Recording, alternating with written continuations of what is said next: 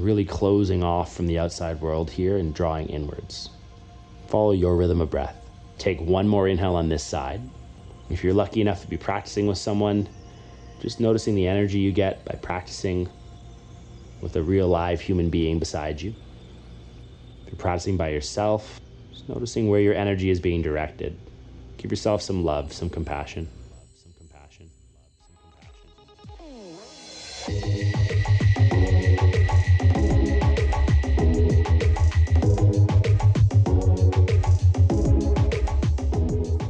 Welcome to episode 4, Shavasana Part 2, a conversation on yoga, climbing, and healing, with Jonathan Fair, yoga instructor and co-founder of Fair Yoga, and Soo-Young Chun, Chief Compliance Officer at Payfair, co-founder and chair of the nonprofit Key Education Project, and a part-time yoga and fitness coach. This is Julian. Together, Clark and I will be hosting today's discussion. In episode 3, we talked about liminal space. Episode 4 is about what happens afterwards, focusing on vulnerability, giving care, listening to our bodies, our inner selves, and to each other. There is something that Jonathan said about going into and observing moments, what I call moments of vulnerability. One thing I notice about both your classes is you don't judge. There can be beginners, there can be really, really good people.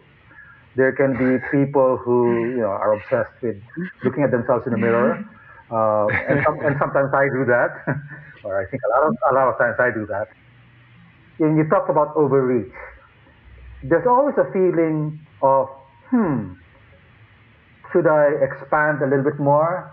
Should I stop?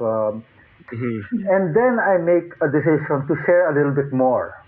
Sure. Or I make a decision to ask a little more probing question.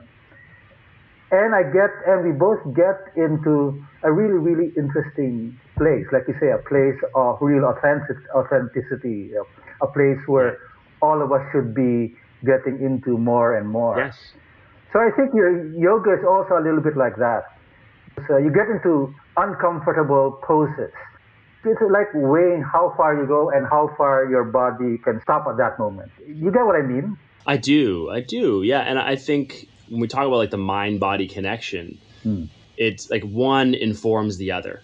It's going both directions at all times, which is why yoga ends up being a bit of a double-edged sword, where it's really great when things feel really great. But you also notice when things are really tough, you really feel it. Like you really notice the aches and the pains and the different things. But we need that. Like we need that connection to like how we're feeling. Sometimes, like I remember before I did yoga, like I still have it happen now. I can't say that I'm that different, but I'd have days where I'd just be in a crappy mood, but not really understand why. And now, like it or not, most of the time I'm in a bad mood, I know why. I kind of am able now to feel it in my body, or I'll sit in meditation. Like I have this thought that keeps coming up and I'll start seeing the pattern.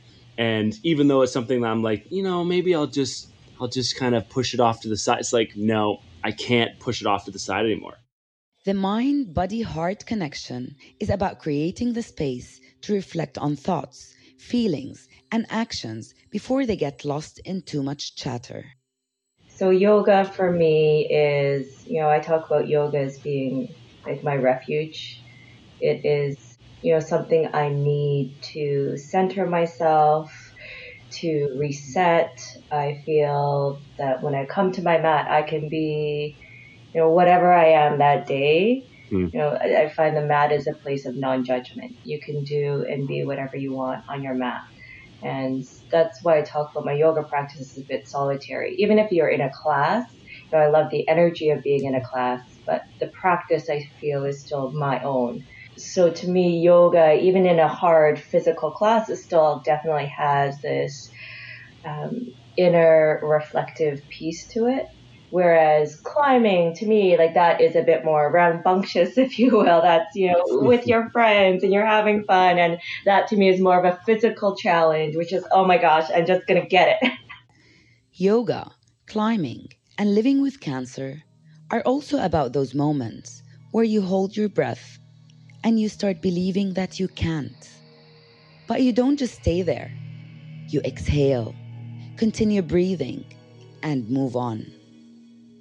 And then there is also those awkward moments when I feel like I can't finish any of the workouts that you're doing. When we're doing our Zoom class every Saturday, and you're doing 150 goddess squats, and or let's say 20 goddess squats, and I'm quietly ending up with just 10. Or when I'm trying to do a certain move, and I get the sequence wrong, and I get my body twisted. Yeah. But then both of you come back in a very non-judgmental way, and you say, okay, let's do it. Let's do something else, or let's do it again, or there's no judgment. It's understanding that that is where your body is. That doesn't necessarily mean your body will always be like that, but respect the fact that your body is there. And I think about that in as a metaphor for where I am in my treatment. And sometimes I can get so frustrated and so angry and so, I just feel so bad that I'm not able to do some of the things that I can do, that I used to do, like go travel, go on mission in this country. And then I just have to stop and just enjoy and just wonder at what I can do now, with the yoga, with the climbing, and with the coaching, and with the way I'm impacting on others. And then I recover. So it's both that combination of looking inward at yourself, knowing what you can do and knowing what you cannot do, and then humbly accepting it, and then moving on and getting surprised again, and moving on, moving strong, moving fast, and getting surprised again. It's like a cycle. It's like a rhythm. But at the same time, you always have to get back to what I call savasana, or that savasana moment where you lie down like a corpse, the corpse pose, and you just settle. The conversation on Shavasana reminds us of Lynn Unger's poem, Pandemic. Cease from travel, cease from buying and selling. Give up just for now on trying to make the world different than it is. Center down. And when your body has become still, reach out with your heart. Know that we are connected in ways that are terrifying and beautiful. I was listening to another podcast, and the person who's a spiritual leader was talking about this podcast. This COVID-19 as a moment where you hold your routine in parentheses. In other words, because you can't do your routine, you're put in a situation where you have to think, where you spend a lot of time with yourself, you spend a lot of time assessing, weighing things, looking at what's important, what's not important. And so I think Savasana, or the whole yoga practice, is also like that. Sometimes you just have to put your usual self in parentheses and pause and discover how strong you really are if you look at strength in a different way. It's okay to be lying in Shavasana feeling not relaxed. I think there's this feeling that because we hear people talk about Shavasana as I felt like such a release and I felt so relaxed. And then maybe someone like yourself, Julian, is lying there being I didn't feel that at all. Am I am I doing it wrong? Or and the reality is no, you're not doing it wrong. That's the experience you're having right then. And, a challenging experience is still a valuable experience. And it's hard to say that to someone at the time, like someone who's going through a cancer journey, right? You're not going to tell them that wow, this is such a valuable experience for you. You're going to learn so much about your life, because that's not what you should say to someone who's going through that. But it doesn't make it less true. They are going to experience new things that they never realized that they were going to experience. And I think people that stick with yoga and stick with, being in Shavasana or going to a yin class, trying to find that time just to be a little bit more quiet, they are forced to have sometimes really challenging experiences. And if they continue with their practice, they start to find a way to make changes in their lives. Doesn't always mean that it's going to fix the thing that they're experiencing, but it does mean that the way they move forward through life, I think is a little bit more deliberate, a little bit more, they don't force things onto the back burner, but maybe more likely to dive right in and deal with it. So there's a part of me that really wants to get out there, wants to do a lot of things, that wants to push myself to the limit, that wants to climb and try to do new ways of climbing, wants to go to places. But there's a part of me that's really sad, and I just discovered that just more recently, because one of the things that the hormone treatment does to me is it removes the filters. And when I feel sad, I get to feel sad intensely. So yeah, usually what I do is I want to hide that from Nesreen or from Julian or from anyone else.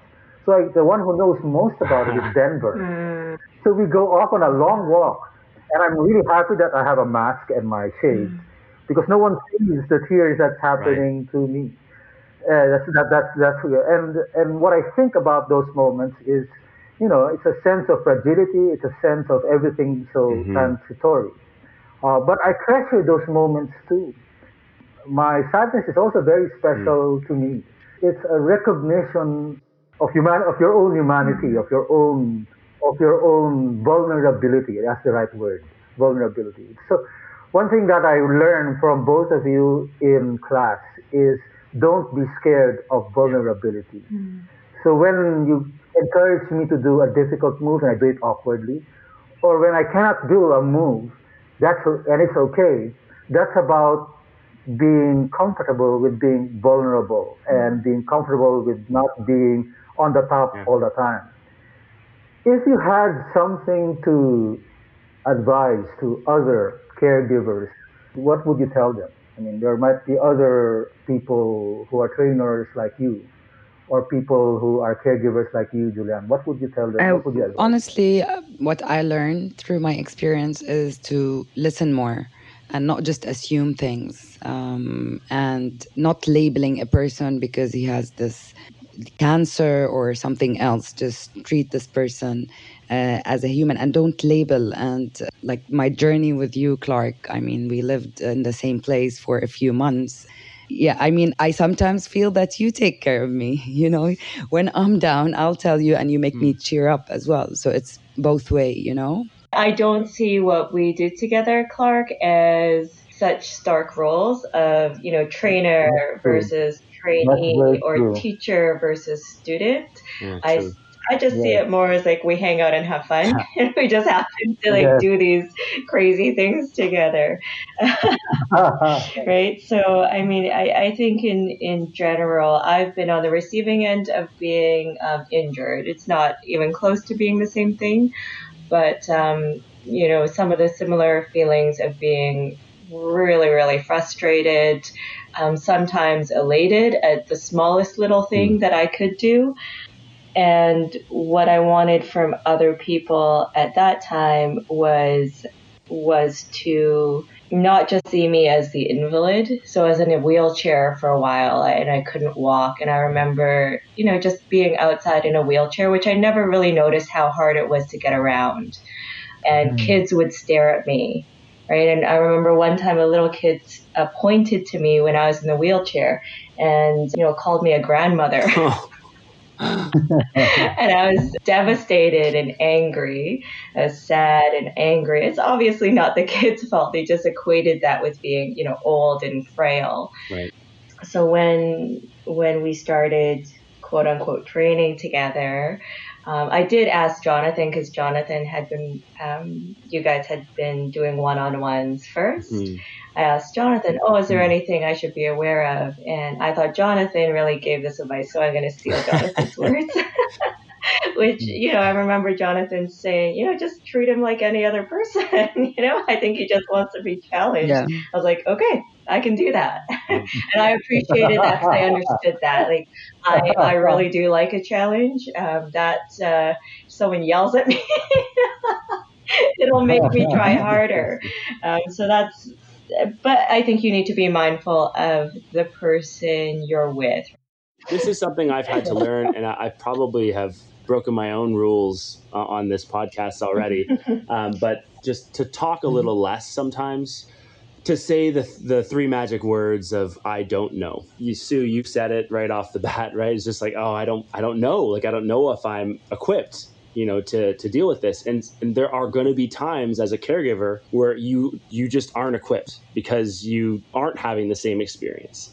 And so it's really important in those times to not try to make something up. Just say, I don't know. And I need to find what I can promise you as your caregiver or as your teacher or as your friend is that I'm going to do my best to go do some research and find an answer for you if it's a question, that you're working on. Or to be like, you know what, I don't know. What do you think?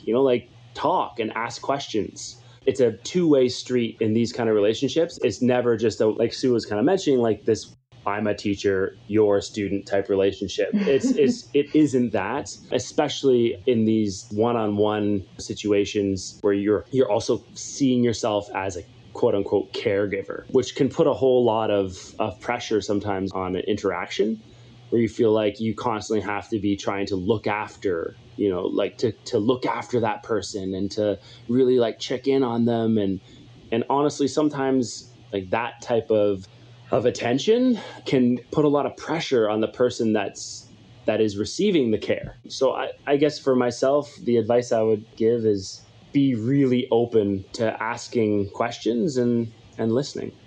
Yeah. Like Clark, remember when we were having this chat with Clark's friend and who had cancer a while back. So her friend asked her, what do you want me to do? And she said, make me dinner every Tuesday.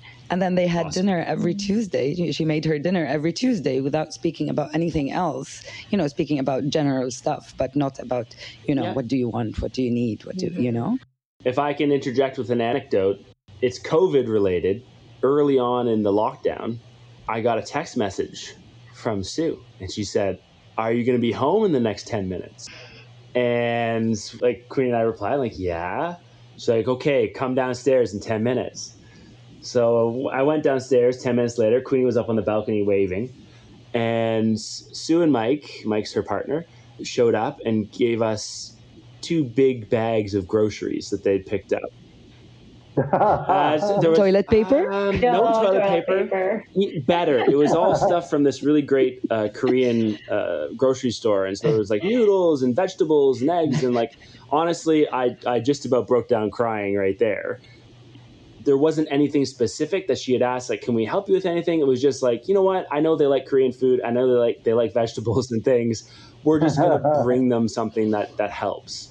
And that type of stuff, I think, is that's the magic in life.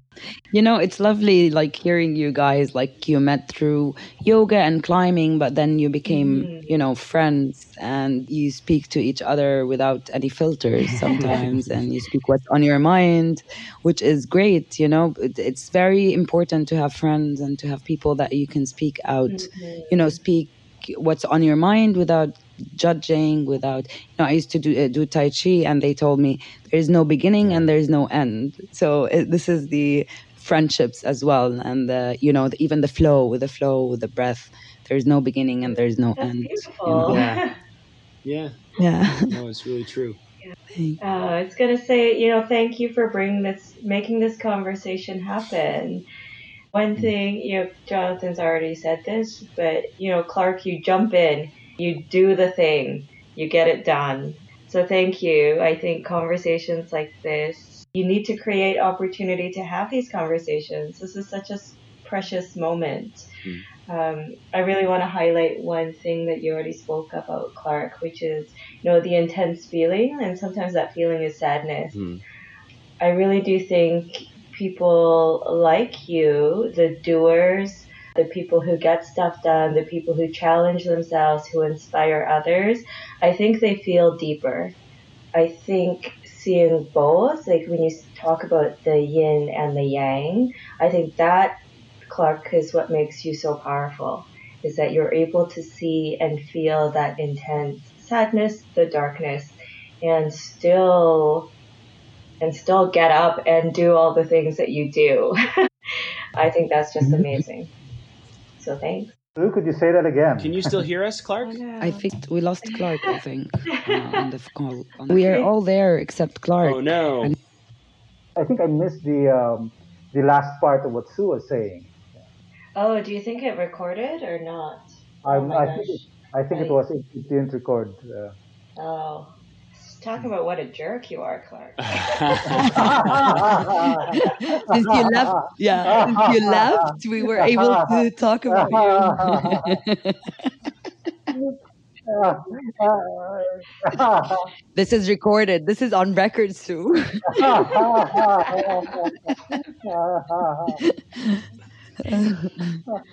During one of our sessions, I remember you said listen to Ramdas. I'm going to read stanzas of a poem that was inspired by something that Jonathan and I talked about. It's called I Am Loving Awareness. So I am loving awareness, not you or we, but myself learning, loving my time off from others. I am loving awareness, not tomorrow's dawn or yesterday's sun setting, my Mayfly moment. I am loving awareness, a defiant verb, an adjective gently linked to the next word, thought. I am loving awareness, my breath, my body, dying, living, learning that wonderful moment.